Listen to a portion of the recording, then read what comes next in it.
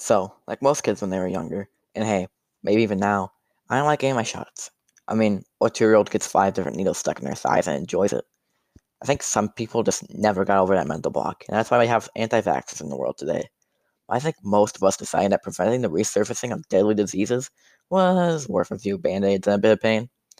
I personally didn't really get over that mental block about vaccines until about 3rd grade, in this story I'm about to describe to you. So I got all my shots on time when I was a kid, and like I said, I didn't quite enjoy it. One of my earliest memories is getting my legs held down by nurses while they gave me the flu shot. And something else, I couldn't tell you what it was, but rest assured it had more syllables than any vocabulary either you or I have ever been tested on. So of course, for my dear parents, having 2 screaming children for a whole day didn't exactly excite them. So like most non-masochists, they opted to get us the nasal flu vaccine. Now, compared to getting stabbed by a needle, a little tingle in your nose for a few minutes didn't seem too bad. That tingly feeling is actually what I expected to get walking to a Target clinic on that fateful day in 3rd grade. So we sat the 3 appropriately red chairs outside the Target clinic when the nurse came out and said they didn't have any nasal sprays this year. They only had shots.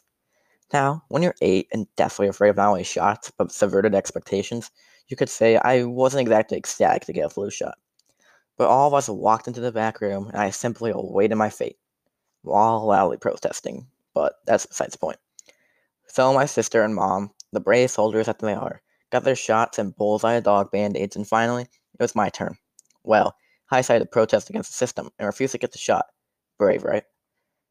But the rock dead as my mom would make me get that shot, so I took the only opportunity I could and ran for the door.